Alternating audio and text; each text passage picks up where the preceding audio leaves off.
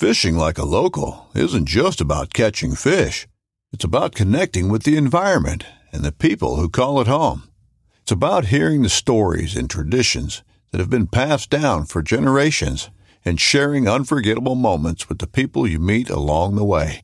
Fishing like a local is having an experience that stays with you forever. And with Fishing Booker, you can experience it too, no matter where you are. Discover your next adventure on Fishing Booker. This upcoming concert season will be all about the boots, and Tecovas is your stop for the best in Western style. Tecovas has seasonal and limited edition offerings this spring and summer, including men's and women's boots, apparel, hats, bags, and more. All Tecovas boots are made by hand in a time-honored tradition with timeless styles that are always on trend. And Tecovas has first wear comfort with little to no break-in period. It's hard to find this level of comfort paired with this level of style. Stop by your local Tecovas store, have a complimentary drink or two, that's WCB style, and shop new styles. The smell of fresh leather and friendly staff are at your service. Many stores even have leather custom branding to make your boots truly personalized. And with regular live music and events, there's no in-store experience like it. If you can't make it into a store, just visit tecovas.com. That's TECOVAS.com.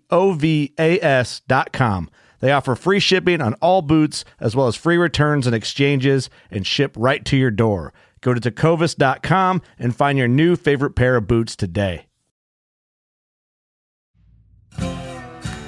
In my opinion, and I know this would be shared by a lot of avid turkey hunters, the thing about turkey hunting is the game. So a yelp is,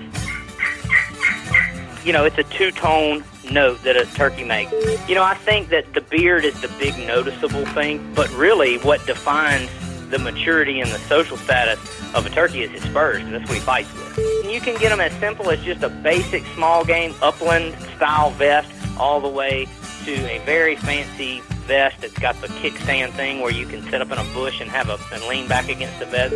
A biologist told me one time, probably an analogy type talk, but a turkey can see a tick crawling up the side of a tree at 50 yards through the woods. I would have never thought in a million years that I was going to get that excited. My heart's about to beat out of my chest. If you would have told me that a stupid turkey was going to make me get that excited, I'd have told you were crazy.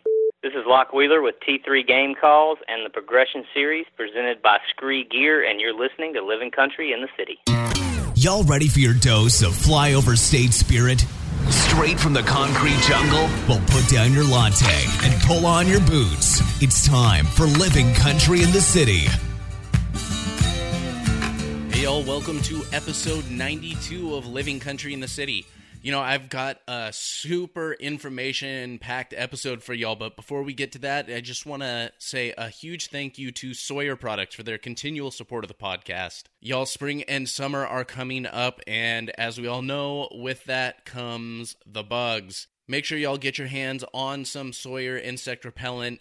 They have just about any type you could imagine, sprays, lotions, stuff that's safe for your gear, stuff that's safe for your skin, and it is absolutely bulletproof. This stuff is great, y'all. Make sure you check it out at Sawyer.com. All right, y'all, for today's episode, I hopped on the line with a really good buddy of mine that I've known for a couple of years now, Locke Wheeler, out in Louisiana. Locke is just an awesome, no-nonsense, super down-to-earth guy, and he is the man when it comes to turkey hunting. This guy has so much knowledge to share, and he really lays out a lot of it. So if y'all are interested in turkey hunting, interested in getting started in turkey hunting, make sure y'all give this one a real careful listen. Hey, Locke, thanks so much, man, for hopping on the call today. Yeah, Sam, thanks for having me, man. So, for those that have not listened to our... I guess you've been on the podcast before, way back in the day when we were all out bow fishing together. But for those who did not listen to that podcast, why don't you give just a quick intro about yourself and how you got your start in hunting? Okay, well, I'm originally from Mississippi. I currently live in Louisiana, but right near the state line, and I kind of reside here, Louisiana and Mississippi.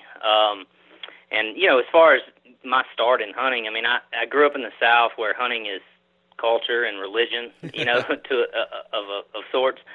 So whenever I was old enough for my dad to drag me out in the woods is where I got started, you know. So I've been hunting since I was old enough to go with my dad, and I was blessed enough to have grandfathers and fathers and then friends and their dads, and, you know, hunting has always just been a part of our life, small game, big game, you know, mostly deer and squirrel and rabbit and turkey and that kind of stuff. But fishing and hunting is just, it was just how I was raised down here in the South. And, you know, now as an adult, I've been involved in the outdoor industry from a retail standpoint and from a media standpoint and calling and all that kind of stuff. And I kind of grew up in an area of the world where outdoor film and outdoor television kind of got started with Primos and Mossy Oak and Realtree all being right here in my backyard, literally in my backyard down the road from me, some of the main players in that. And they started producing the yearly VHS tapes of The Truth About Hunting and Monster Bucks and all that. And so it was always a big deal for us, you know, to get the movies every year. And so just always had an interest in the industry side of the outdoors. And then as a professional out of college and stuff, I found myself doing inventory retail work through IT in the outdoor industry and was always big in turkey calling contests because I've always been a big turkey caller. And that led me into kind of the game call market and working with some of that. And my IT and technical background led me to the camera world and the production world from a software and technical standpoint. And all those things have just molded together to, like, I am a jack of all, master of none. Well, so you mentioned the turkey calling, and that's a big portion of why I wanted to have you on. To be honest, I don't exactly know what your role is with T3, but is it your company? Do you partner with someone? But you're involved in T3 game calls. Yeah, so I kind of joke and give myself all these strange titles like, you know, just master of everything, vice president, operations dude, you know, CEO. But, I mean, really, there's nothing official. I'm not the owner. A gentleman named Bruce Solly, who's been in the turkey call and turkey competition calling game for a very long time. This is his company. And I mentioned earlier that I did outdoor retail and when I was a little younger, and through that I kind of met him and started helping him with getting his stuff online and selling online because he, you know, that wasn't something that he had any experience with, and he needed help. And I was using his calls for, you know, for myself in competitions and as well as hunting. And you know, that's kind of how we came together. And now I'm just kind of like the second man in charge of. He does a lot of the business side of things as far as, you know, materials and call building and stuff like that. And I do most of the, all of the marketing and online stuff and a lot of those kind of strategies and stuff like that. So he owns it, but I'm just kind of like, I don't know, I'm just kind of whatever needs to be done kind of guy. I get you. So I let's face it, I know absolutely nothing about turkey calling, turkey hunting. Even more transparent, up until recently, I had zero interest in it. If you had told me when I first started getting interested in hunting that I was going to be wanting to chase turkeys, I would have thought you were crazy. But I've recently started this. I don't know. I've really developed this really keen interest in it, and it's so great because, you know, here in California we don't have a spring bear season, but we do have a spring turkey season. And short of predators, it's one of the, you know, few things that I'm actually able to hunt that time of year. What is it specifically that kind of drew you? You said you're a big turkey caller. What is it really that drew you to turkey hunting? Yeah, well, for me, there's a lot of ways to turkey hunt, and I don't want to paint with too broad of a brush, but in my opinion, and I know this would be shared by, a lot of avid turkey hunters, the thing about turkey hunting is the game. There's a lot of skill and preparation that goes into all types of hunting, but in a lot of situations, you are reliant on luck. I mean, yeah, luck is somewhat a product of preparation, but with turkey hunting, you're calling the bird to you. I mean, yeah, there are some people that just go and sit and wait on the turkey to walk by, but the sport of spring turkey hunting is revolved around the bird is gobbling, and you are trying to call the bird to you. So it's a cat and mouse game. It is a true hunt in every definition of the word. It's tactical, and the true nature of a tom is he gobbles and he struts and he puts on this grand show in the spring to attract the hens to him. That's how God made these animals. So when you're out there calling and trying to get him into range that you can take a shot, you're actually convincing him to do something that is against his nature. His nature is to get into an open area, to strut, to be big, bright, beautiful, gobble loud, and have all the hens come to him. So if you think about that, what you're doing is you've got to fool him, and you've got to get him to come to you, which is not how God made him. That is not his instinct. And that challenge is what is so, fascinating and so addictive to me. Is every hunt is different.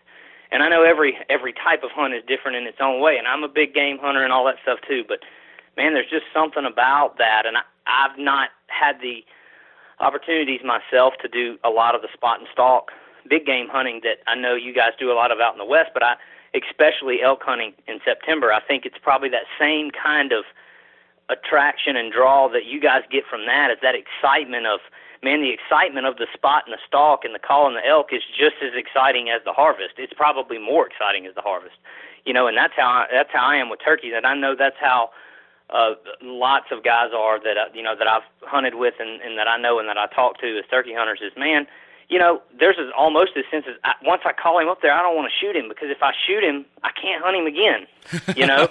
The hunt is what it's about, man, and it's so exciting and it's so thrilling that it's just you want to experience that, where you put your woodsmanship to the test. You put your calling to the test every day that you go out and chase these birds. And when you pick the right spot and you make the right calls and you fool that bird whose instinct is to stand out there out of harm's way and attract the hens to him for breeding, when you fool him to get within, for a bow, within 20 yards, for a shotgun, likely within 40 yards, and you get him there and he's completely fooled and he is in love and he is gobbling and he is, man, the rush and the excitement of that is, it's crazy. It's awesome. And I've hunted with so many people, Sam, just like you, that, man, I never really thought much about it, but I kind of get interested, I want to go.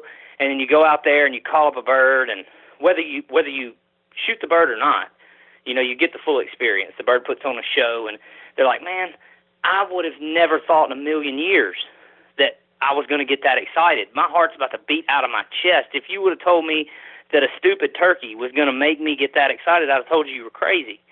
But it's just it's an exciting hunt, and just all of those things just, keep you coming back for more. Oh, it sounds like it, man. You can just hear it listening to you talk. So let's, pun not intended, let's talk turkey basics here. Okay. You got the absolute basics for the idiot like me. You got toms, you got hens, you got jakes, right? Am I missing anything in the... And that's pretty much it. I mean, a poult. A poult is a baby turkey, but that's, I don't guess that counts, because there's no poults in turkey season. They're already grown up by then. But, so a tom is a 2-year-old or older turkey. I mean, the mortality rates of turkeys are high, obviously, like any bird. It's a large nest, hatched nest. And a tom is considered 2-year-olds or higher, and I mean, a turkey that's 4 years old that's pretty old in turkey world. A jake is a 1-year-old turkey. The little short, stubby beard. If you look at his tail when he fans out, his tail will be broken, and basically the middle section of his tail feathers will be longer than the outer section, so it'll kind of make a ledge, where a tom has a full fan. All the feathers make a full half moon. Mm-hmm. Other than that, and sexual maturity,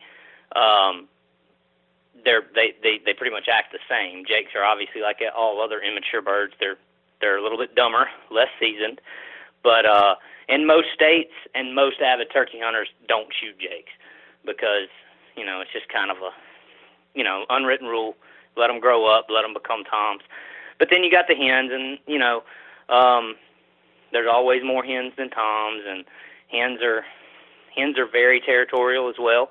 And that's one of these big challenges is, you get in a spot with some older hens, what you would hear referred to as boss hens. Mm-hmm. They're very territorial, and if they don't recognize you and you're out there calling, they're going to do everything they can to take their tom or toms and take them away because they don't want them breeding with other hens. So that's kind of your hierarchy, and that's what you're dealing with in terms of what you should expect to encounter in a flock. So now, if I'm looking for that big old trophy turkey, if I want to get what do you look for in like a quote unquote trophy turkey? Like what are the characteristics? Yeah, so I guess the three measurables in the turkey trophy book is beard length, spur length, and weight.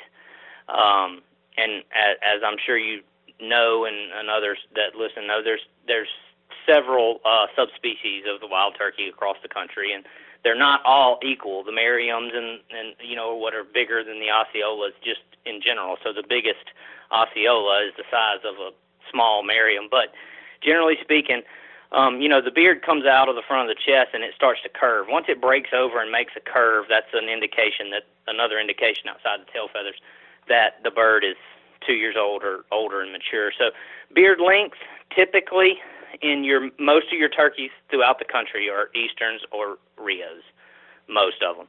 That kind of spans the largest section. And so a big mature gobbler is going to be a 10-inch beard, an inch spurs. A monster turkey is going to have a 12-inch beard and, inch and a half plus spurs. And then, 20 pounds is kind of your benchmark for a big turkey. You get down in Florida and kind of deep south, those birds, a big turkey is more like 18 pounds. You get out in further north, they get up in the mid-20s. So that's really your only measurables is beard length, spur length, and the size of the bird relative to where you're hunting. And, I think that the beard is the big noticeable thing because you see the bird is strutting and you see all its plumage and you see that beard and the long beard gobbler, But really what defines the maturity and the social status of a turkey is his spurs because that's what he fights with. So a turkey that's got big spurs and sharp spurs, longer spurs, is actually the more dominant, more mature turkey because the beard can be affected by so many things. They can get beard rot, it can get torn and pulled on and stuff like that. So you can, much like an old mature buck who doesn't grow a lot of horns, but he's the biggest, baddest dude in the woods, you might kill a bird with a 7-8 inch beard, but he's got inch and a half, sharp daggers for spurs, and he's probably a pretty dominant bird. Gotcha. So just to define for the listeners, what is the beard? What are the spurs? Like if you're looking at a turkey. Yeah, if you're looking at the turkey, the black, what you would call it, like hair, it's a beard. Comes out under his wattles, the red part of his head. In the center of his chest, the hair that kind of comes out and makes a braid of sorts, that's the beard. And then the spurs are on his legs, between his, what I guess you would call his knee and his foot. The same thing that's on a chicken that, fighting roosters have. Mm-hmm. They have a spur, and it's just like a big, sharp pointed toenail type that sticks out the back of their leg. And then, when they fly up and they attack, that they use that spur to fight with. You just... I'm sorry, you just caught me. There's a quote that I use with a couple of buddies all the time from Waterboy, and I don't know. Well, if I would guess, I would say it's about his knee. And exactly. I was actually that kind of thing going through my mind. Like, I just you about call that lost a knee it. on a turkey? I don't know if that's what you call it, but the bend in his leg. I guess it's his knee. I don't know. That's a good question, but that's all that was going through my head when you said that. Look, honestly, I didn't think of the movie The Waterboy, but that kind of the connotation of what you're talking about was going through my head. I was like, should I call this a knee? Is it a knee? I don't know, but that's the best thing that came to mind. But look, people want to, people kind of want to know about a turkey. Let me tell you something. Pound for pound, that is a bad dude. You don't, you think it's just a bird. I mean, you see these YouTube videos of these barnyard turkeys messing with people and goose that chase. Dude, a turkey will tear you up.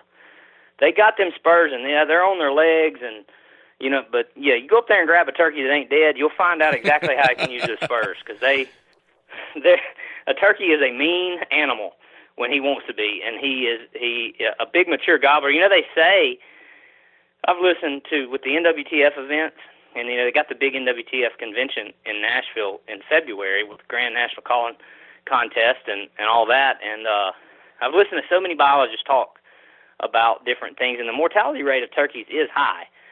But they say that once a turkey reaches what we call in the South a super jake. A super jake is a big jake. You got what we call a pigeon. I guess you asked about this, and I didn't go into this, but this is kind of a subset of what you asked. So you kind of got two different jakes. You got a jake that we call, I don't know what the scientific biologist terminology is exactly, but I'll use my lingo, okay? And you talking about the water boy. I'm down here in water boy country. So we call a big jake that can gobble and strut and will challenge other birds. We call those super jakes. And their beard will be 3 or 4 inches long, and they'll have little knobby spurs. I mean, they're not really sharp enough for them to fight with, but they're big enough to gobble. There's a I've heard debate amongst biologists about whether they can actually reproduce or not, but they'll try.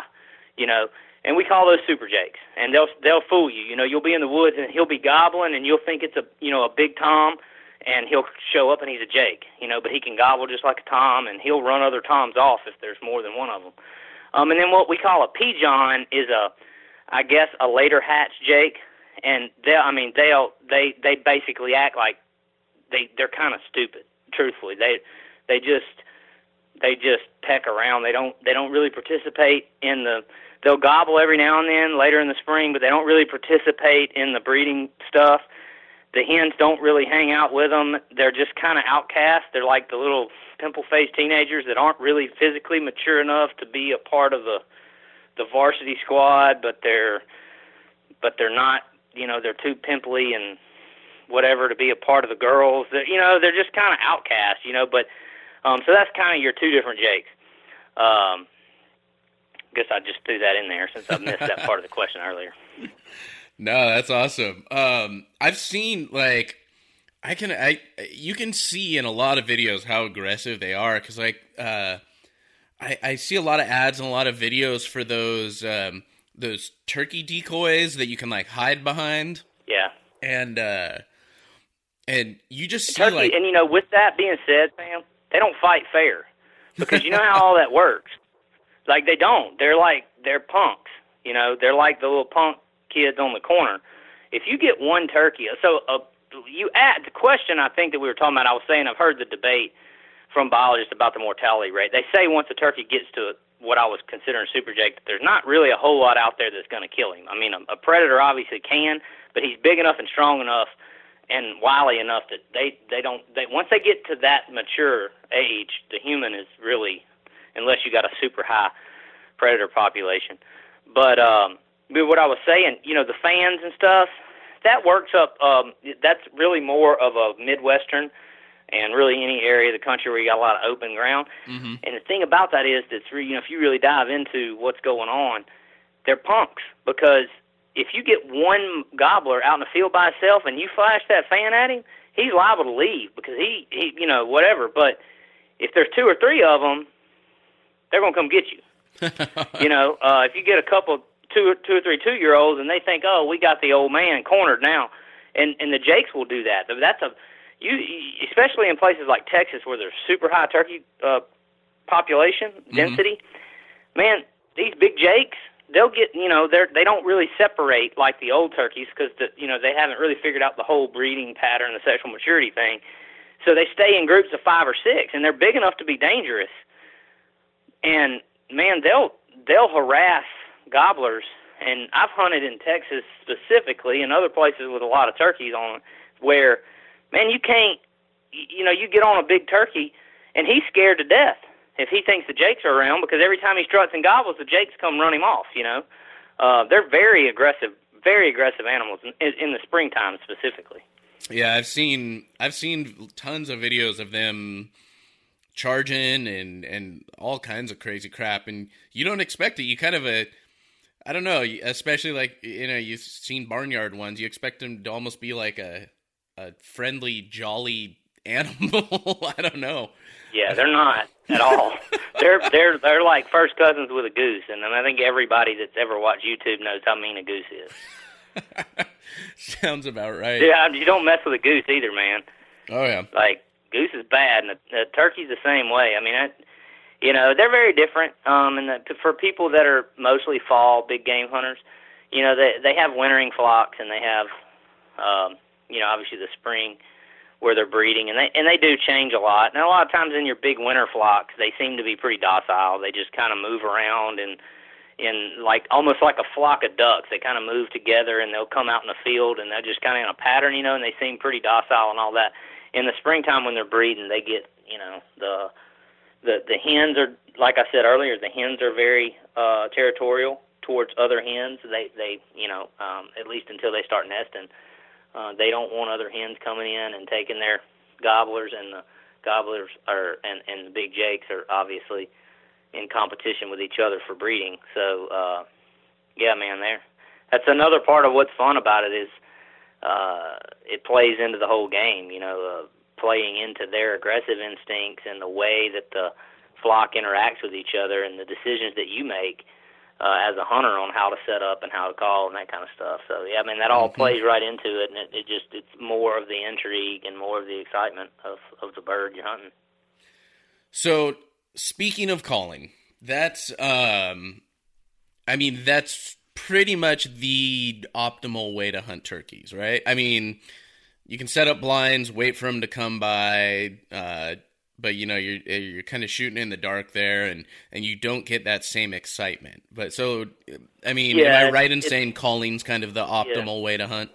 Yeah, I mean, if you want the full experience, I mean, I know there are some people that just, they want to get a trophy tom, they want to fill a tag and that kind of thing, and maybe they're, physically not able to really walk a lot. I mean, let's just be honest, there's not a lot of small track hunting in turkeys because you can walk a small tract of land pretty quickly in the morning trying to set up on a bird or chasing a bird around, So if you're not able physically, or you're not into doing a lot of walking, or you got a lot of open country where you can't move around without being seen, you can do more scouting and kind of figure out how the turkeys are, when they fly down off the roost, where they're going, and you can kind of set up in those areas and just use your calling to just kind of get them in gun range.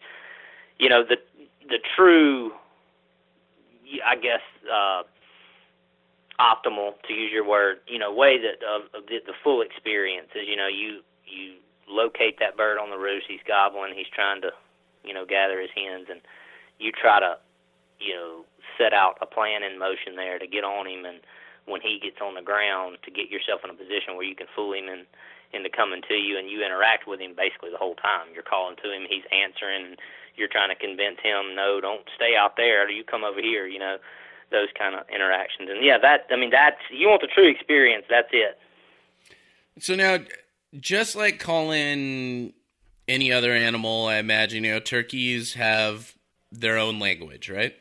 Yeah, they do. And it's probably, so I've done everything we mentioned except I've not done elk hunting. And I know that elk calling is a big thing, and I don't know anything about it, so I'm not going to speak for that. But I've done a lot of waterfowl hunting, and obviously, we have deer calls and stuff like that. And what I'm familiar with, the turkey has the most, the broadest language. They do a lot, even more than ducks, and ducks do a lot. So yeah, they do have their own language, and it changes in the spring. Understanding the way turkeys communicate in the spring is different from how they communicate in their larger flocks in the winter, and stuff like that. So, the gobblers primarily, at least in the spring, primarily they only gobble. They can and they will yelp and cluck and stuff like that. And then, of course, the hens make all kind of noise. They cut, they cackle, they yelp, they purr, they whine and when there's lots of sounds that most turkey hunters don't even make because they don't know how to make them on the calls, or, it's just not a common sound, and not that it's necessary, but I mean, a hen, if you listen to a group of hens in the springtime communicating with a gobbler and communicating with each other, if you just sit quietly at daylight and listen to them in the tree and listen to them on the ground, they make, alien-like noises. The whining and whimpering and purring and, the stuff that they do. And a lot of that is where you go from your traditional, most people are going to yelp. They're going to cluck. They're going to cackle like a turkey that's flying down out of the tree or a turkey that's flying over a fence or something like that. Those are your typical calls, and those are the louder calls and the demonstrative ones that you hear. But, if you're trying to mimic a couple of hens that this gobbler wants to, strut and breed with, when they're sitting around scratching around doing their thing, they're constantly purring and these little whinnies and whines and stuff like that. And so they're a bird. And if you listen to songbirds or any other kind of bird, birds can make a lot of noises, and turkeys the same way. So I am going to put you on the spot here. Do you have any of your calls on you? Yeah. I can step into my office. There we go. We can try this. It doesn't often sound great over the phone, but we can do a few things. We'll see what happens. Do it. Here we go. So we'll try to do it where it's not right up in the phone. All right, so as you're grabbing your calls, we're going to take a quick break to hear a word from one of my partners.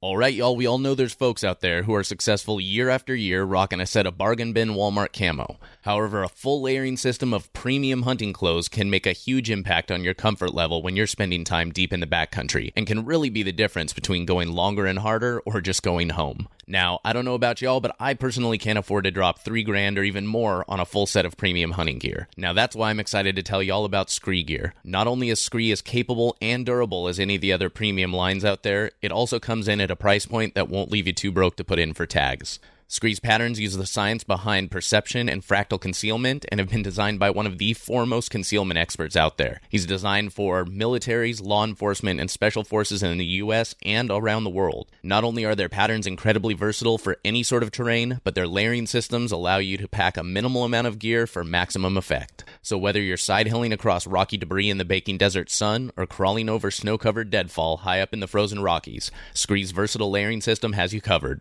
Literally. And if that's not enough, for that added layer of confidence, Scree offers an outfitter and military discount, a limited lifetime warranty on all their gear, and free returns on new gear until you find the perfect fit.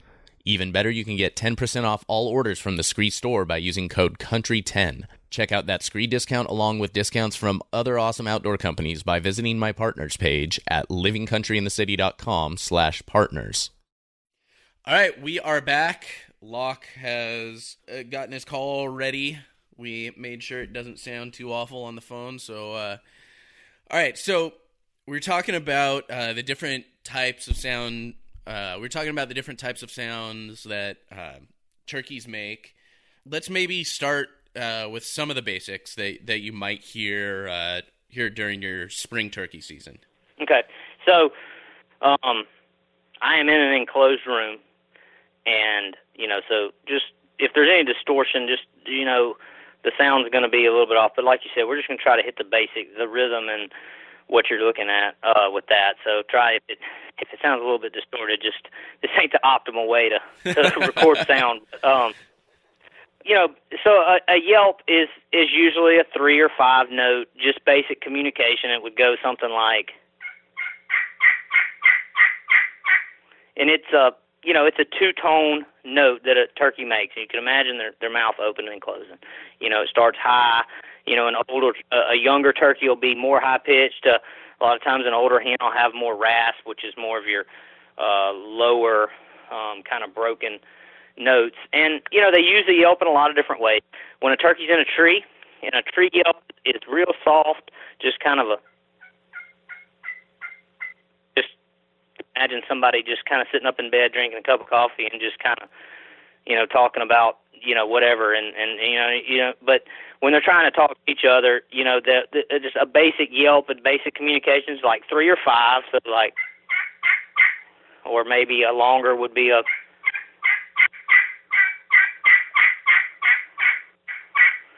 and so they'll use that call. That's the yelp. That's the primary, and they'll use that in a lot of ways.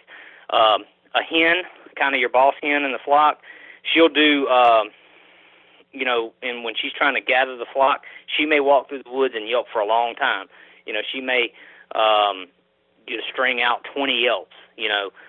They may speed it up, slow it down based on excitement. So the yelp is the typical. I mean, the other, you got clucks, and that's just kind of a basic communicator. They'll cluck all the time, honestly. They'll cluck, they'll yelp, they'll go.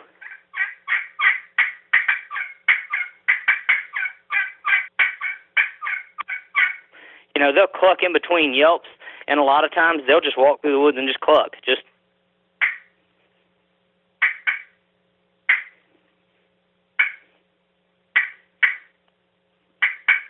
That's just a basic turkey language. And the same thing as a yelp, they'll use the clucks in a lot of ways. They'll cluck sporadically, they'll cluck excited, and they'll communicate with that, and they'll break that up and into multiple uses. They'll use it with a purr. A purr is a content call. A purr is often heard when turkeys are feeding. So when a hen or a group of hens are, they're scratching in the leaves, they'll purr. So it's like a,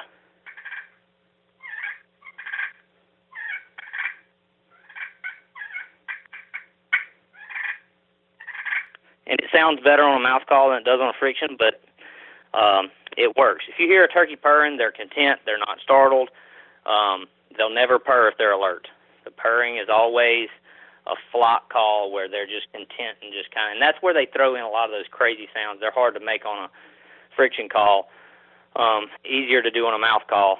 Simple, kind of like a. So really quick, just to clarify, you're using the kind of call you're using right now. This is a pot call. A lot of people commonly refer to it as a slate call because the traditional Indians would put a piece of slate rock in their hand or situate it in a wooden pot type, and they would scratch on it with a stick. And people that have looked at turkey calls, you're wooden, or sometimes they're plastic, whatever, and so it's got a calling surface. This one is actually a ceramic calling surface, and it has soundboard underneath it, sitting in a pot, and then you have what's called a striker, like a stick. So you're basically creating friction on top of that surface. So that's what I'm using. Probably the oldest. It is the oldest. It's the original call that the Native Americans used, to call turkeys. They would get a piece of flat slate rock and another rock or a stick or some other hard striker, and they would create friction on top of that surface to create these clucks and yelps and stuff. So that's what I'm using. So, we're talking about the purrs and the clucks, and so they'll do that. When they purr, they may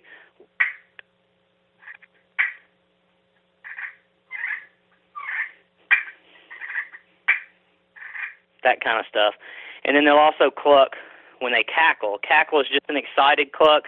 Like if a turkey pitches up over a ditch or a creek or over a fence or flies down off the roost, they'll cackle, and so it's like a,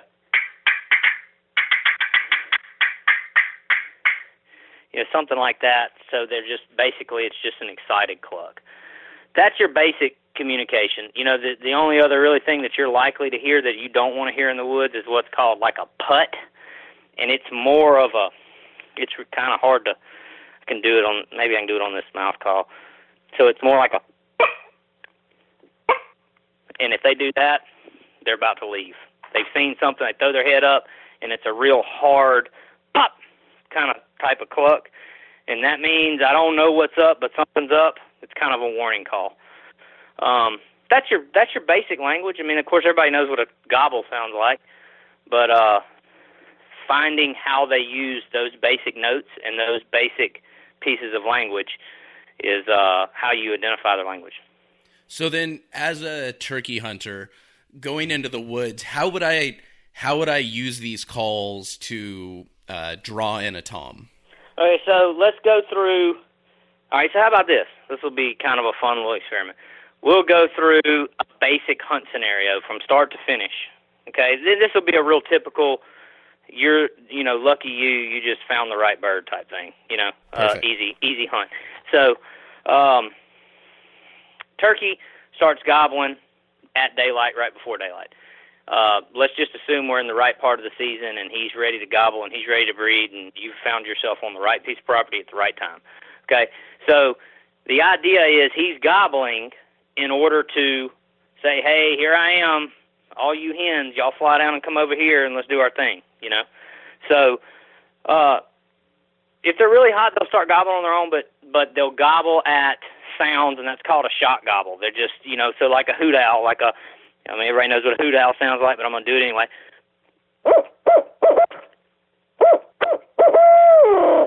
A hoot owl busts out, turkey can't help it. I mean, you can blow a car horn, he can't help it. Just bop, he gobbles.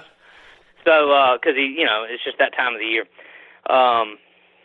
Me personally, and my advice as a hunter, if you've got to wait till it starts breaking daylight and start yelping to get a turkey to gobble, you can gauge interest level there. If he's not gobbling on his own, he's not that fired up, and you're already kind of behind the eight ball of catching his interest. You know what I'm saying? So what you want is you want a crow to start, flying over right at daylight, or a hoot owl to start, and you want him to gobble, and you want to locate him. And what you want to try to do is know your area, know the woods you're hunting in, and have some idea, hopefully, of what's going on here from a woodsmanship perspective, so that while it's still dark, because a turkey can't see in the dark like other animals, you want to be able to get as close to the right area and physically close to him while he's still up in the tree, so that you can, start to convince him, hey, I'm a hen, you're gobbling, I'm here, fly down, come to me, type thing. So maybe, he's out in the woods and you're on the edge of a field, and you want to say, hey, fly down, come over to this field, type thing. So what you want to do is you want to locate that turkey. Maybe you walk out in the woods and you blow a hoot owl call, or preferably, I'm going to wait on that. I'm going to try to give it as long as I can and let him gobble on his own. I don't want to make one single sound, no matter how good I am at blowing an owl call. I don't want to have to make a sound if he's going to let me know where he's at on his own. That makes sense, right? I mean, we can all be as good as we want to be as callers, but we're still manufacturing a sound. It's still not natural. And any game animal you're hunting can get wise to you in different situations. So we're going to locate the bird first. Hopefully he's hot and he's ready to gobble, and he starts gobbling on his own, and I don't have to call to him until I'm set up. But let's just say I do, and so I blow a hoot owl call, and he gobbles. And now he's excited, and he's starting to gobble at other sounds. So I'm going to try to get, based on woodsmanship here, I'm going to try to get in a likely scenario. I don't want to get below him. He is, again, we talked about the nature of a turkey. He wants to show out and gobble and strut. He wants to attract. So if he's on an elevated position, what's he going to do? He's going to stay on the elevated position and say, I ain't coming down there. This is a battle. This is a war, right? I'm not coming up there and putting myself, or coming down there and coming down the hill. You're going to come to me, and I can see you coming. So you want to get above him or on level with him. You don't want to get on the other side of a fence. You don't want to get on the other side of a creek. You don't want to have a physical barrier between you and him. And then obviously you want to use your scouting and whatever intel you have to be in a position where the turkeys like to go. Maybe they fly down and they go out in a field and they catch grasshoppers and they dust their wings. Maybe that's just their normal pattern. You do want to try to get in a position where that this is, a likely area that the turkeys naturally move towards when they fly down off the roost. So you're going to find that spot, right? Okay, whatever that spot is, an open ridge, edge of a field, whatever. Then the next thing is kind of hard to figure, but if you can hear hens, most of the time, the turkey he knows where his hens are. He's not going to fly up with them. If you're hunting in out west or in Texas where there's not a lot of trees, they may roost together because of lack of roost trees. But if you're hunting in the south or the east or anywhere where there's a lot of timber, the gobblers are not going to fly up in the same tree as the hens. He's probably going to be close to them, like, sometimes 50 yards, maybe 100, 200 yards, but he's not going to fly up with them in the same tree. So if you can get in there dark enough to get between him and his hens, we've talked enough now. You can imagine, right, what that's doing. Mm-hmm. You're in the, you're between him and his hens. You're in a good spot, right? So you want to try to accomplish that. A lot of times you won't, because you won't even hear the hens. You won't even know what tree they're in. So you just got to use woodsmanship. So I'm going to sit down at that point, and I'm just going to start soft calling and get him interested. So, we talked about the tree yelps, the little clucks. I just want to mimic. I'm just a hen, and I'm just kind of playing hard to get with you, buddy. I'm letting you know I'm here. I might cut and yelp aggressively at other hens to try to create that kind of communication and let him know that, hey, I'm real and I'm here and I'm competing for breeding rights and that kind of stuff. But a big mistake that people make is he starts gobbling at them, they get excited, and they start calling a whole lot because they want him to answer. And it's exciting, man. When you blaze like I'm sure with an elk, you call to an elk and he bugles at you. That's exciting, right? I mean, that's part of the reason I'm out here. That's success in and of itself, right? So, but that can be counterproductive in turkey hunting because now you're playing into his natural instincts. So what's happening, right? He's gobbling. Hey, she's answering me. She's coming. She's coming to me. Every time I gobble, she answers. So you want to play hard to get. And, from there, man, we can go a lot of different ways. Hopefully what happens there is you've set the table. You can pick your spots where, hopefully there's not another hen close by and he's kind of lonely and he just like, you're the only one, he comes right to you. That's the kind of hunt everybody's looking for. But if there are other hens in the area, you may end up yelping back and forth with them, and you may lose. He may go to them, they may go to him and take him off. But you're just trying to be a part of the flock, and you just got to hunt, and you got to have experiences that tell you when to get aggressive, when to try to turn him around, and just really hammer on him and get him to come your way, and when to lay off and not get him, because he'll hang up. Like I said, if you call too much, he'll just sit out there and gobble and go, look, I hear you. Why aren't you coming over here? That kind of thing. So that's it. Does that answer your question? That's kind of the 101 of what a successful morning where you're able to locate a bird and set up on him. That's what it's going to be like, and those decisions that you make will, have the biggest effect on your success or failure. And, truthfully, one of the things that makes a terrible turkey hunter is a lonely 2-year-old Tom, because some bigger turkey has got all the hens, and he's out roaming around looking for a hen that he can breed. And it gets dark, and he flies up in this big oak tree, and there's not a hen around, but guess who's there the next morning? You, right? And it gets daylight, and he's gobbling his head off because he's like, man, I was walking around looking for a hen all day yesterday, and I'm in this beautiful spot in this big, beautiful oak tree, and I'm just going to start gobbling.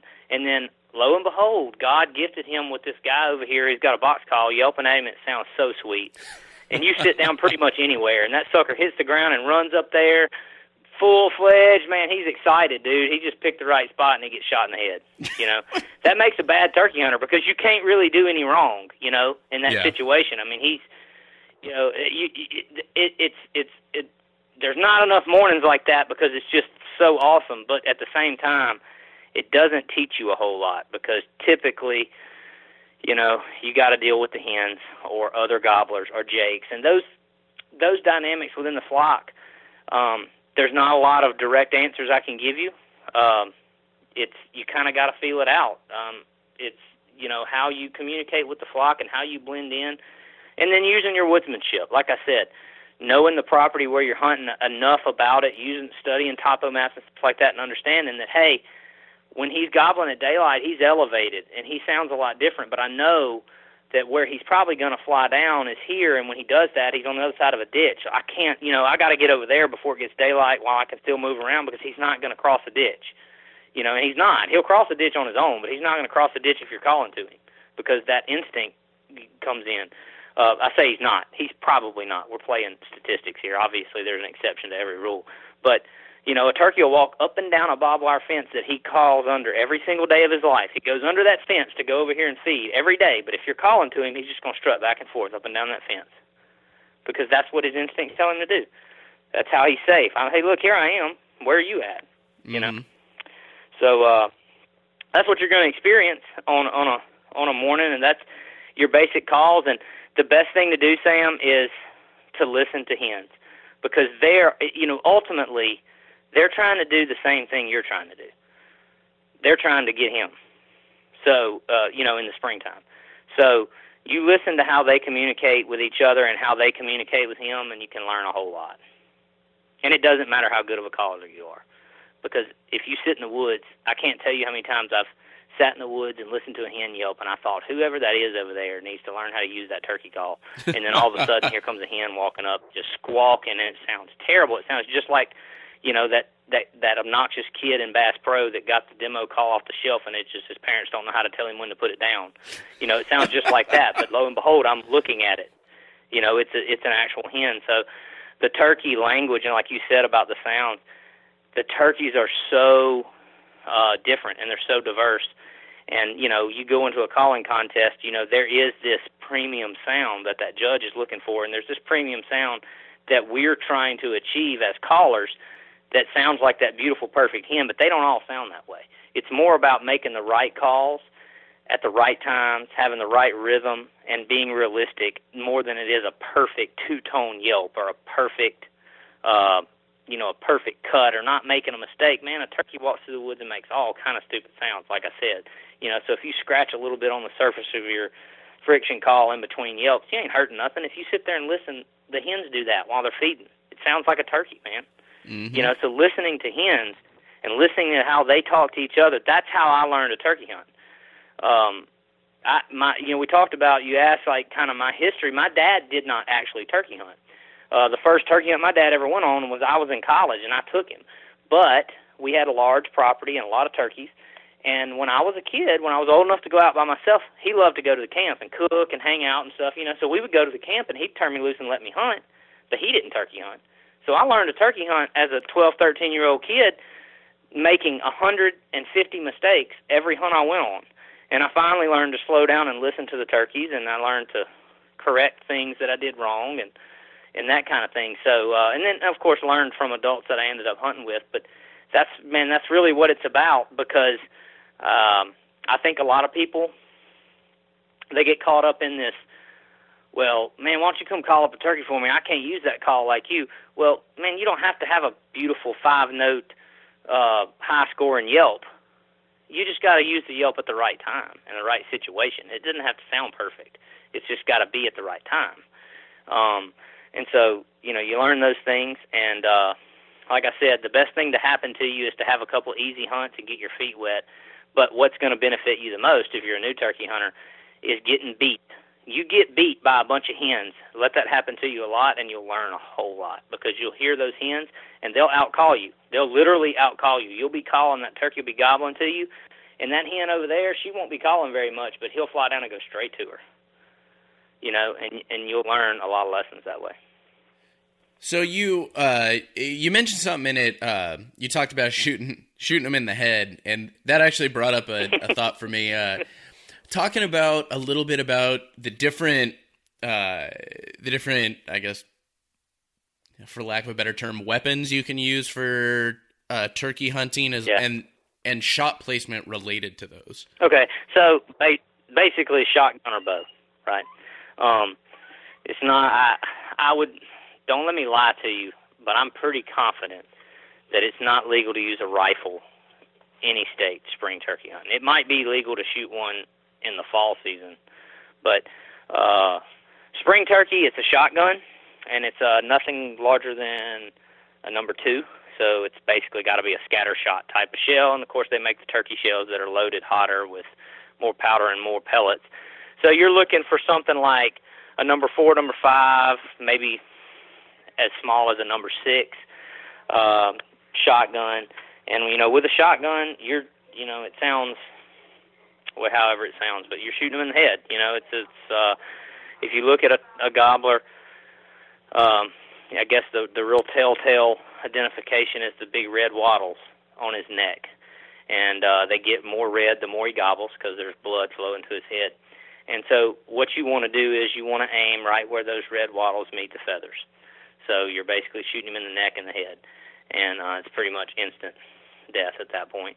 So he's got a lot of feathers, and if he's fluffed up, you'd be surprised how much they can absorb. So you're looking for a headshot. And then with a bow, there's a lot of different angles, but the thing about a bow is when you undress that turkey from all of his feathers, he's not that big, right? So he's not that big. So from a lot of different angles, you're trying to get the largest, most, I guess, kinetic impact on the body as you can. I know that it's a big thing. You see a lot of these videos, these people shooting these big guillotine broadheads, and they're shooting the turkeys in the head, basically cutting their head off with these big, 5-6 inch guillotine broadheads. Those things don't fly very well, so you got to have, you got to be in a blind and have the turkey like 5 to 15 yards, really. If you're shooting him with a more standard archery equipment and not these specialized broadheads, you're looking for something really big, like a 2-inch rage or something really big, expandable head, and you're looking to set your archery equipment up where it really delivers a thump, because a turkey that is very mortally wounded can get up and fly, and there's not no blood trail. So archery, I know it's a challenge, and there's archery turkey seasons. I don't do a lot of archery hunting myself because I just enjoy the shotgun. I enjoy calling them up close. I enjoy hunting that way. But archery is a common form, and a lot of people do it. And like I said, it's just you gotta study the bird, and you gotta study the shot angles of how you're gonna put that arrow right through the middle of his body, because he's not very big, and you can shoot him in what looks like a great spot, and it basically just cut through feathers and skin, and he's gone. So you're looking to shoot him like kind of not really in the breast, but kind of right below the beard if he's facing you, right basically up the butt from behind, where you can, little Texas heart shot action. Yeah, that kind of thing. I don't really know a better way to say that, but you're just looking for, you imagine this 3D image of, you take away all the feathers and you're looking at a butterball. So you're looking at how you can, get that arrow through the middle of his body, because when he's strutting, all of that that's hanging down in the front is all feathers. It looks like a big old breast, but it's really not. His breast is up there by his beard, and it's not very big. It's maybe the size of a basketball. So you can, a strutting turkey, you can shoot through a lot of feathers and never touch any flesh at all. So those are your two weapons. If you want my advice, you just get you a 12 gauge, get you a full choke, and some actual turkey shotgun shells, turkey loads. Every brand makes them, and then they got these really hot ones. Stick you a piece of paper out there at 40 yards, and pattern it. Find a shell that your gun shoots well, and you can get the most pellets in an area the size of a plain piece of paper, and put it on his wattles and shoot him in the head, and it's over with. You don't have to worry about it. Do it the simple way. Start out the simple way, for sure. Hey, man, there's something exciting about it, man. Oh, no, there absolutely is. I'll be, I guess, just as blunt and guy talk as I can.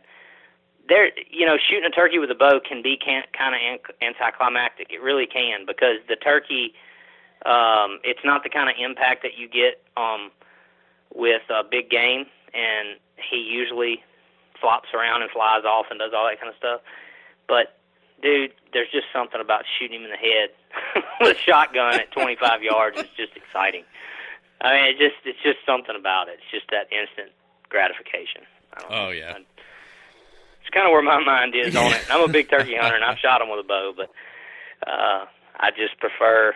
And I'm a big bow hunter, man. So with that being said, I don't firearm hunt, for big game at all. I bow hunt, for deer. That's all I do is bow hunt. But when it comes to turkeys, man, the shotgun is where it's at for me. So we've talked about the weapons. We've talked a little bit about the call types. You got the pot calls, or the slate calls, and you got the mouth calls, which are similar to like a diaphragm elk call, which actually I think is where the diaphragm elk calls may have originated. I mean, I'm sure somebody will. Well, it's the exact same thing. It's just, you got different the reeds. It's the exact same thing as a diaphragm elk call. It's just the reed configuration and the stretches and maybe the thickness of the latex or prophylactic or whatever material that's being stretched across the frame. It's different stretches to achieve different notes and sounds, but it's the exact same thing. Mm-hmm. So I don't know a lot about elk calls, but I'm guessing that it's probably a thin reed and it's stretched really tight so that it's really high pitched and gives you that the cow elk sound. With a turkey call, you get a lot of configurations. You get as many as 3 reeds, and you get different cuts in the reeds that help you get those different notes where, like we talked about, the two-tone where you kind of start high and then you get the rasp in there and, all those different things in the mouth call reed, how tight it's stretched, how thick the material is, and the kind of cuts that are in the reeds. That's how all that's achieved, but they're the same thing. For your listeners that are Western hunters and do, if you can blow an elk call, you can blow a turkey call. I mean, it's the same thing. So what other gear would you say is essential for the turkey hunter? Well, as far as the calls go, we've talked about that, and you just kind of got to get what's good for you. You've got the box calls and other type of frictions, and then you got your locator calls, coyote howler, owl hooter, crow call, those kind of things that you can blow and try to, make a loud noise and locate a bird. So you want to, as far as that goes, gear. The other thing, and I think everybody knows this, turkeys can see. That's their thing, their eyesight. So camouflage is a big deal. You've got to be, you're not going to get away with things that you might get away with, behind a rifle at 100 yards or 20 foot up in a tree stand. You're going to be ground level, so you got to be camouflaged head to toe. So you're looking for good gear that blends in, and they're not colorblind, and there are any of these other things that you hear about deer. I mean, a turkey can see, and they can see very well. So you're looking for good patterns, good spring patterns with green or whatever matches the landscape you're in. So gloves, face mask, headgear. I hear that they can actually see you, like, blink from 30 yards or something, 30, 40 yards away. Yes. No, they say that a biologist told me one time, again, this is probably an analogy-type talk, but, he said it literally. A turkey can see a tick crawling up the side of a tree at 50 yards through the woods. Jeez. I mean, I guess if that's what they're eating, if they're looking for bugs and stuff, they got to have that eyesight. Yeah, they can see that well. So, camouflage is a big deal.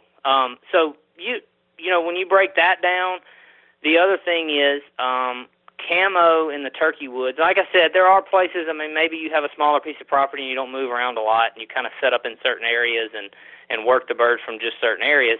And then, if you're in a blind or whatever, you can probably be a little looser. But generally speaking, if you come hunting with me, we're going to work at it. We're going to move around. We're going to really work the bird and chase the bird. And, maybe we kill him in the first set. But, so a lot like I would guess a lot of the backpacking, you need good gear because you need gear that is warm when you're sitting on a cool morning working a bird, but is also performs when you're up walking and chasing a bird. And so aside from a good camouflage pattern, you need good gear that's dependable and reliable and performs because you're going to probably be crawling around, climbing up and down. You're going to be putting the gear to the test in that. So you want that. You want really good boots because, we just talked about the walking. So you're going to want good boots. Most people are going to wear knee-high boots or snake boots because it is springtime.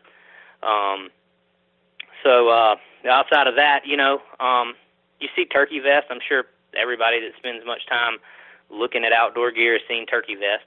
I don't use a turkey vest myself because I just like to be lightweight. I kind of just carry a little English man purse thrown over my shoulder with my stuff in it, and a little cushion that I sit on. But with that being said, they got the little lounger chairs and different types of cushions.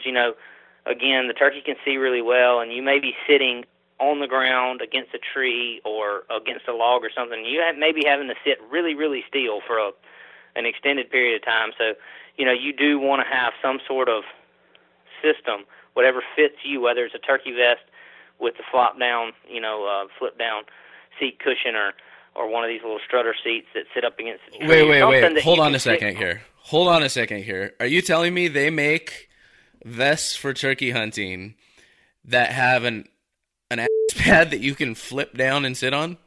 You're telling me you've never seen one of these? This is the greatest. I've never even heard of something like this. Dude, okay, so when we get off the phone or off this podcast, I am literally going to go out there and take a picture of one in my hunting room and send it to you. Oh, but yeah, it's a vest, and it's got like a. So have you seen like the small game vests that have like the back compartment where you can put your squirrels or your birds or or your what I'm talking about? Dude, I have not seen any of this. This is a whole new world for me. All right, so it's just a vest that's got a lot of compartments because the turkey hunter's got a lot of stuff, right? You got your bug spray and all your calls and your shotgun shells and your gloves and your face, all this stuff. I mean, just imagine any kind of tactical style vest that's just built with a lot of pockets but still trying to be lightweight, So on the back of it, it's going to have a large compartment. Your whole back is going to be kind of like a slip-in large compartment where you can stick decoys and you could actually stick the whole bird down in there and carry it out if you're packing it out. But it's going to have a big cushion, that's got they're making a lot of them with these magnetic clips where they kind of flip up and attach to your back, and then some of them will have just little clasp type clips, and you get on a bird, you just flip the seat down, sit down on it, and then so you're sitting there wearing a vest with all the pockets and your butt pads attached to your back, and it flips down, you sit down. And some of them have kickstands where you can sit up in the middle of a bush and lean back against the vest. Yeah, dude, they got wild. They got a lot of wild stuff. And this is blowing my mind right now. Blowing my mind. You just need to go to Cabela's or BassPro.com and just look up turkey vest. Just type in turkey vest. They'll have 100 of them. And you can get them as simple as just a basic small game upland style vest with a cushion that attaches to the back, all the way to a very fancy vest that's got the kickstand thing where you can sit up in a bush and and lean back against the vest. They got all that. I want one of these for predator hunting. Honestly, they have started to market them that way. What you're thinking is exactly right. They have started to market a lot of these vests kind of as dual role spring turkey predator, because it's the exact same thing. You're sneaking up to wherever you're predator hunting, and you find a setup, and you need to be able to sit down and get set up and start calling. And maybe you don't have the perfect tree or log to get up against. You get up in a bush, and everything's right there, easy to carry, that kind of thing. This is blowing my mind, man. You've changed my world here with this turkey vest thing. Well, so here's my opinion of it, man. And again, everybody is different, and most people I hunt with have a turkey vest. Most of them have a very expensive vest, and the more features that you have on a vest, the heavier it is, right? I mean, that's inevitable. It's the more crap that you pack with you on any kind of hunt, the heavier it gets. No matter how expensive and lightweight it's supposed to be, the simple amount of it creates weight. And I don't like that myself. And a lot of that's because I'm usually carrying camera equipment because I'm always doing the media production stuff. So myself, I don't do that, but you do. It is essential. And you ask, what should people be thinking about? You got to think about that because that's what it's about. If you're not going to a blind where you're already set up and you're going to get in there and sit in a chair of some kind, if you're going to just go out in the woods and say, hey, when the turkey gobbles, I'm going to go find somewhere to set up and hunt him, you got to sit down and you got to sit still. And that turkey might be just at a gun range for 30 minutes strutting and gobbling, and if you move one bit, he's gone. And if your foot falls asleep or your butt falls asleep and you end up having to move or something, it blows your hunt. So you got to think about it. You got to have some kind of vest where you can carry and be mobile, but also be able to sit and be comfortable and be on the ground. So those are, from a gear perspective, you got to research that. Like I said, they make these little strutter seats, little 1-inch legs and a little mesh seat, and you just kind of sit them up against a tree and you just sit your butt on them. And I like being a little bit elevated off the ground, that angle. My legs, I played baseball for a long time, so my knees and my ankles hurt all the time. And that works better for me. Plus, I don't have to wear the vest that's hot and heavy. So that's what I do. And they make lots of those little chairs like that. So you need to look into something. I mean, worst case scenario, just get you a butt pad and tie a little string to it and throw it over your shoulder so you can sit it on the ground and sit on it. Yeah. In the least, you need to do that. It's other than that, it's just your weapon and then decoys. And decoys are kind of a hot topic. There's actually, I don't know about every state. I'm not going to make a proclamation here because I don't know the laws of every state. Some states used to not allow decoys. Most states do at this point, I'm pretty sure. The strategy behind that is a lot of things. I think that if you go into it thinking that your decoy is going to kill the turkey, that's probably, it might happen. It might work from time to time, but for me, I use the decoys more strategically. A lot of times I want to use the decoy to get the turkey the last however many yards. I also want to get him in position for the camera or in position where I got more freedom and he's not looking right at me, In other words, I call this turkey around the bend in a road, or I call him up into a field, and he locks on to the decoy. He's looking away from me. He's not looking at me, right? So, I know we're talking about gear, but a little strategic comment there. Always think about if turkey's gobbling out in front of you, and you're like, oh, I found him, and you're excited. You run out there in the open, and you stick your decoy, and you walk right back behind it, and you sit down, and what happens? The turkey comes straight to you, and he's looking right at you as he walks towards the decoy. And then it really doesn't matter if you move or not. But if he can see a tick at 50 yards on a tree, you're going to do something that he sees, right? And he's looking right through the decoy at you. So decoys are a big part of turkey hunting. Some people like the challenge of not using a decoy. I use them. Sometimes I don't. Sometimes I'll use Jake and gobbler decoys to, create. It just depends on the time of the spring and where I'm hunting, but decoys are a gear. I would say you need to at least have a hen decoy to use in different situations, so you need to look into decoys. But other than that, man, bottle of water, turkey hunting that's one of the things that's so cool about it, man. It's you, your weapon, your calls, and your instincts, and your woodsmanship. There's not, you don't really want to use an ATV. If you go driving in somewhere with a loud four-wheeler, right before daylight, or side-by-side or something, that's really not good. Turkeys are pretty skittish animals.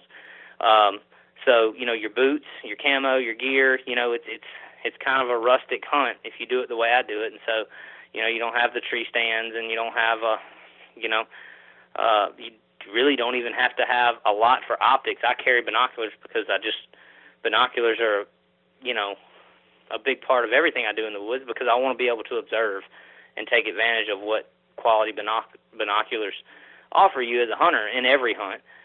But you don't have to have them. If you're hunting with a bow or a shotgun, you're going to shoot the turkey in 30 yards. You don't have to have them, in that regard. He's probably going to be gobbling, or you're going to see him. That's your real basics, but I guess it's like everything else in the hunting industry, Sam. If you can think of it, they sell it, and you can find it, and somebody will sell it to you.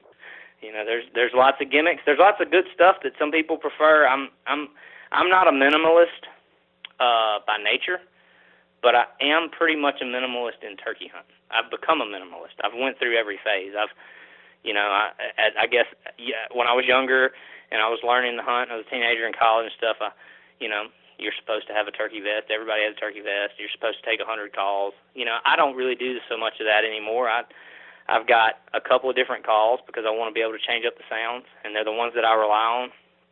And I'm kind of minimalist, but there's a lot of products. But, the calls, the weapon, and the gear, that's your essentials.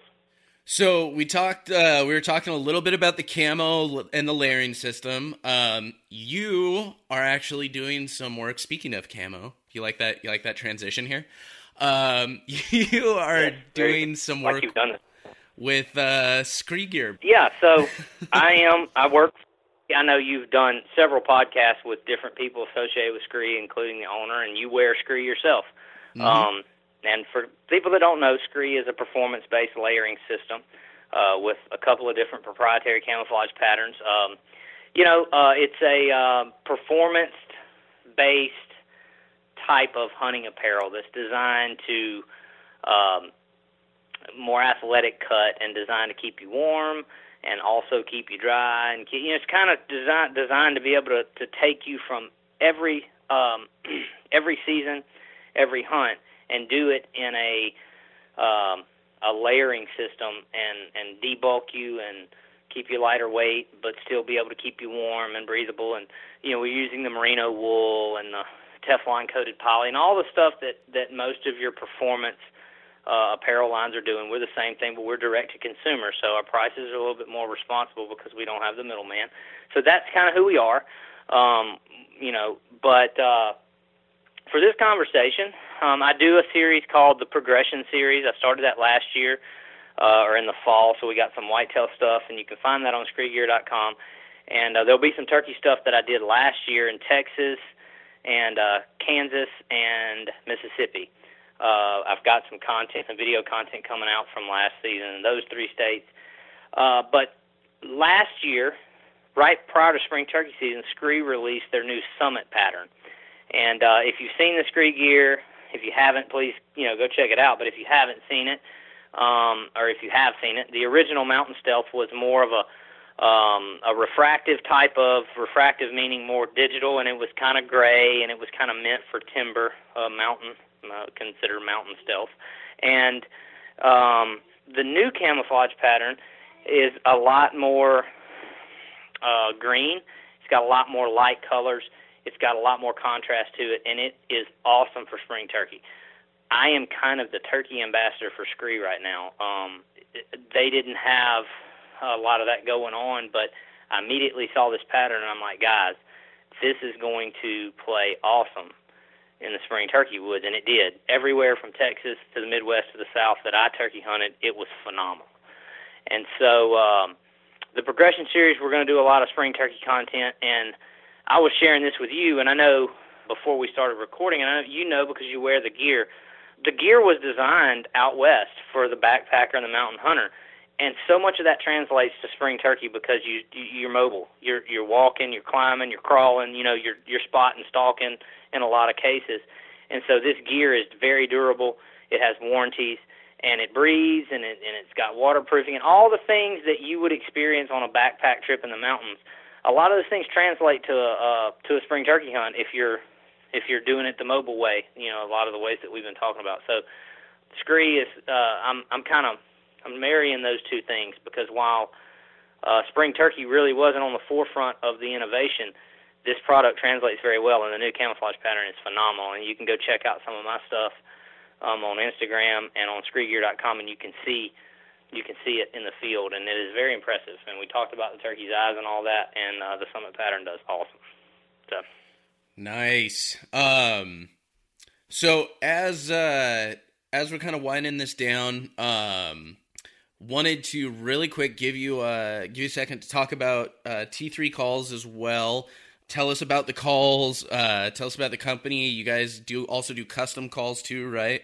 Yeah, that's kind of how we started, as a custom call maker, and we, obviously have a line of stuff that we do that is just still custom in that we're a small shop, handmade craftsmanship and all that, but we can do custom design. You've seen the glass and the crystal calling surface pot calls or slate calls. Well, if you have, we've done a lot of different things. A logo, maybe a memorable picture of you with a turkey, or you and a family member with a turkey. I mean, we can build you a custom call that has that picture under the glass.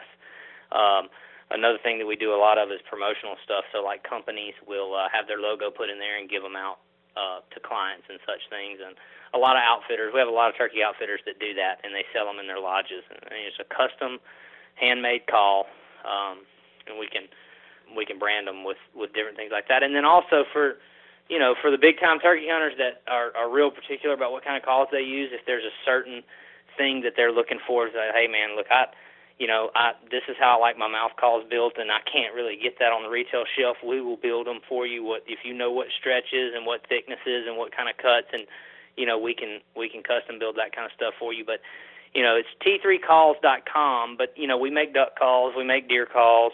We actually just made a snow goose call that we're sending up in northwest Missouri at our buddy Brad Ganaway at Pro Outfitters is going to be the exclusive retailer of our new snow goose call, because he does those huge snow goose conservation hunts. So we do waterfowl and deer and turkey, but we're a small shop and we're handmade, so we're all about that. We're all about quality and craftsmanship. So that's kind of who we are. We're not trying to be a humongous nationwide distributed retailer, outsourced mass manufacturing. We're about making a serious quality product that is made out of, hand selected, handcrafted materials and all that kind of stuff. So that's just kind of who we are. Really, just a couple of dudes that like to build calls, and we kind of enjoy the call making and the fellowship of selling calls and hunting with people that are using our calls. So that's just kind of who we are. All right, so let's go through it one more time. People want to find T3 Calls online. Where are they going? T3calls.com, and you can look up T3 Game Calls on Facebook or Instagram, and you'll find us.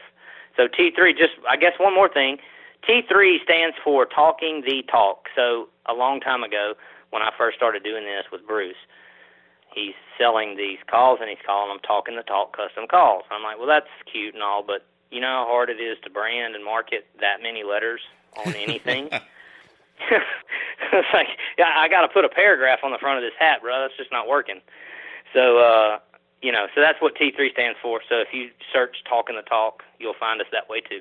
So, yeah, we're on all the social media, YouTube, Vimeo, everything. Just look up T3 Game Calls.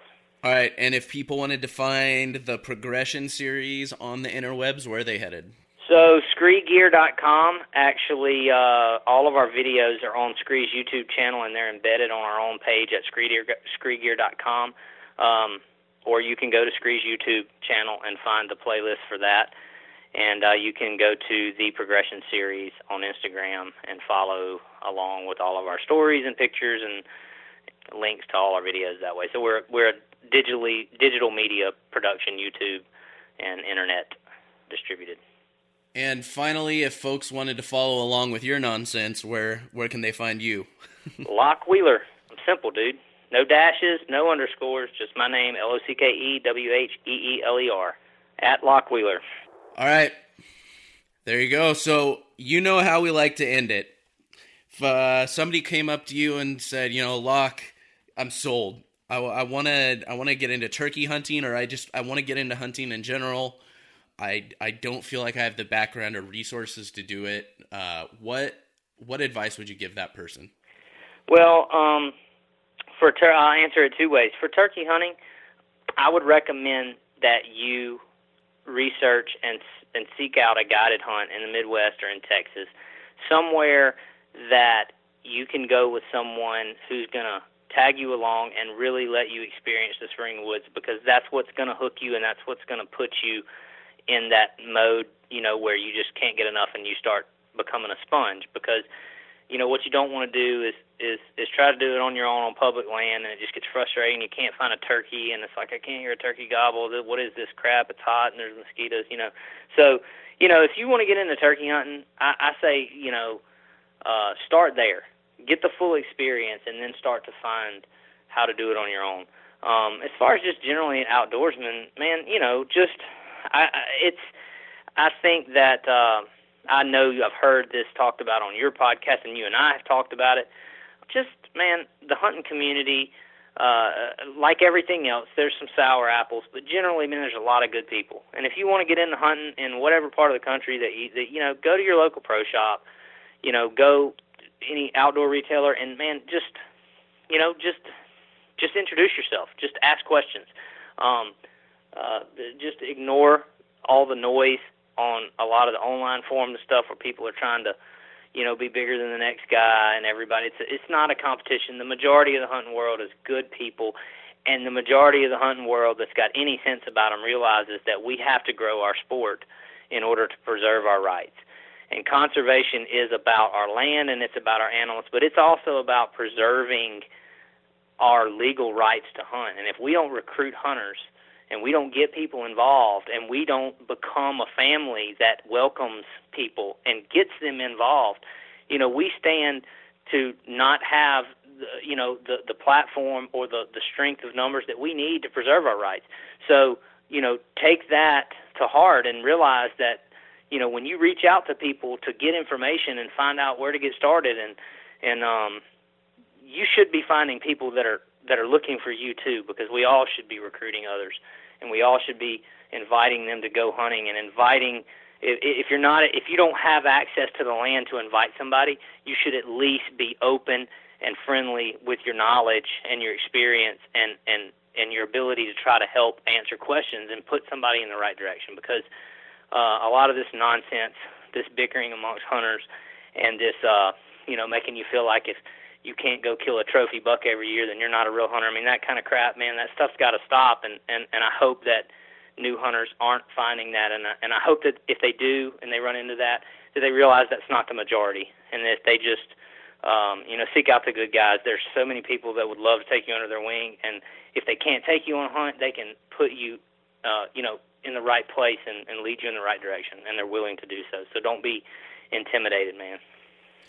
That's awesome, man. Well, brother, I super appreciate you taking the time, hopping on the podcast. I know it's getting a little bit late out there, so I'll let you go.